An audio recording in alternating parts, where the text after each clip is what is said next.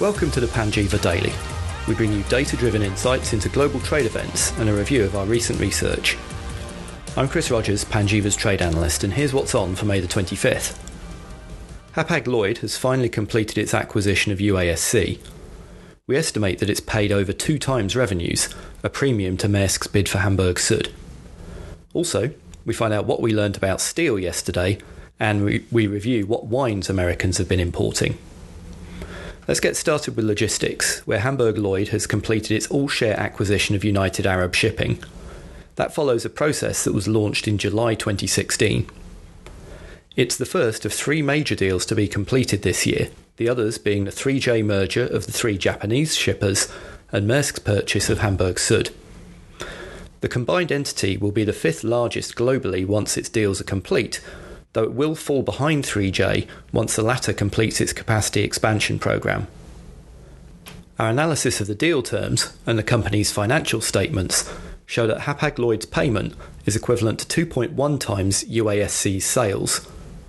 Now that compares to 0.7 times for Maersk's bid for Hamburg Süd and an average of 1 time sales for the container line industry as traded on the stock market.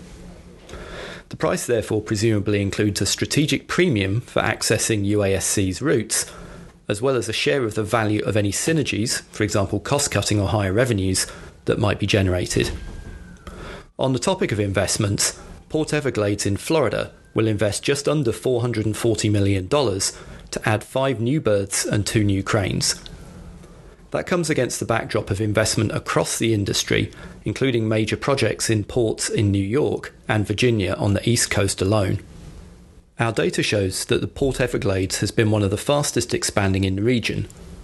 Import handling in the 12 months to April 30th was 12%, far outstripping Jacksonville's 5% expansion and Miami's 3% contraction. Port authorities will be keen to keep up with the growth in the larger ports to the north, including Savannah, which expanded by more than 10% despite already being nearly 3 times the size of Port Everglades. Moving on now to trade policy, there are 2 items on steel and 1 on sugar to watch. Firstly, there were few surprises in the US government hearings into the Section 232 review of the steel industry's trade patterns yesterday. Notably though, Commerce Secretary Wilbur Ross has called for a completion of the investigation by the end of June. That will likely mean further trade cases on specific steel products may occur over the summer. Those would add to the 17 active cases in steel already underway. Our analysis of the top 2,000 US product country import pairs shows that imports from Brazil, Russia, the EU, South Africa and Taiwan are all potential targets for new cases. Secondly, the US ITC will apply duties on Spanish exports of carbon steel flanges after deciding that the US industry was materially harmed. That parallels a similar case made against Indian exports and comes in the context of all those other steel cases I've just mentioned. Our data shows that total US imports fell by 2/3 from their peak in 2015 in the first quarter. Now this is quite a niche case, so why do we care? The important point is import prices. Now these are a potential proxy for domestic sales, and they increased 15% in the first quarter compared to a year earlier. So, while the petitioners, who include Boltex and Wellbend, may have been protected by this case, their customers' costs may actually have risen. Moving to South America, the Brazilian government may be close to reaching a new quota agreement for sugar exports to China. That follows new tariffs imposed by the Chinese government that I talked about earlier this week. This is a particularly important move for Brazil, given that extra Mexican volumes may come onto world markets if a deal with the US can't be reached. Our data shows that Brazilian exports of sugar to China already fell by 15% on a year earlier in the 12 months to March 31st. And that compares to a 19% growth in their global exports and meant that China now represents just 6% of the Brazilian total. Briefly now on economics. German managers' export optimism in May reached the highest since January 2014 according to IFO. That was partly driven by a growth in exports seen in March and is a bit of a contrast to the small drop in the outlook of French managers that we saw last week. However, both are likely feeling more positive after recent election results and the fact that Brexit complications, if you like, won't bite for another 22 months. The increased optimism from a sector perspective has been led by electronics, while auto industry managers became more optimistic despite the falling US auto sales. Changing tack, and with a very early view to the forthcoming holiday weekend, we followed up yesterday's report on the beer industry with one on wine, and here's a brief summary.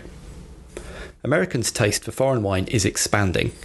Our data shows that imports grew by 10% on a year earlier in the first quarter and reached their second highest level ever in March.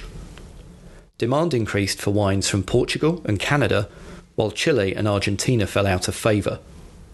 The industry remains highly fragmented, unlike beer, and our data shows that the top 10 importers only accounted for 30% of imports by sea.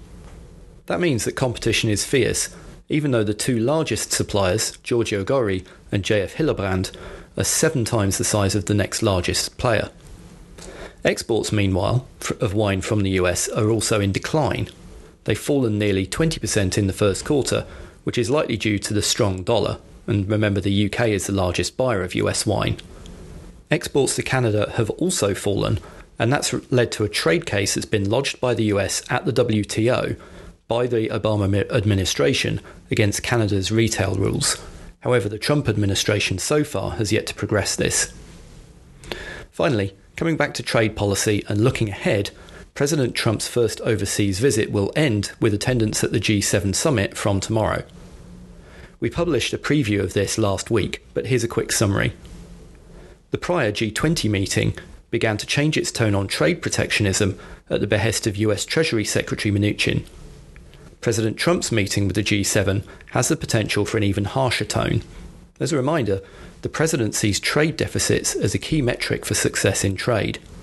However, the US runs a trade deficit with all but one of the G7 members, which is the UK.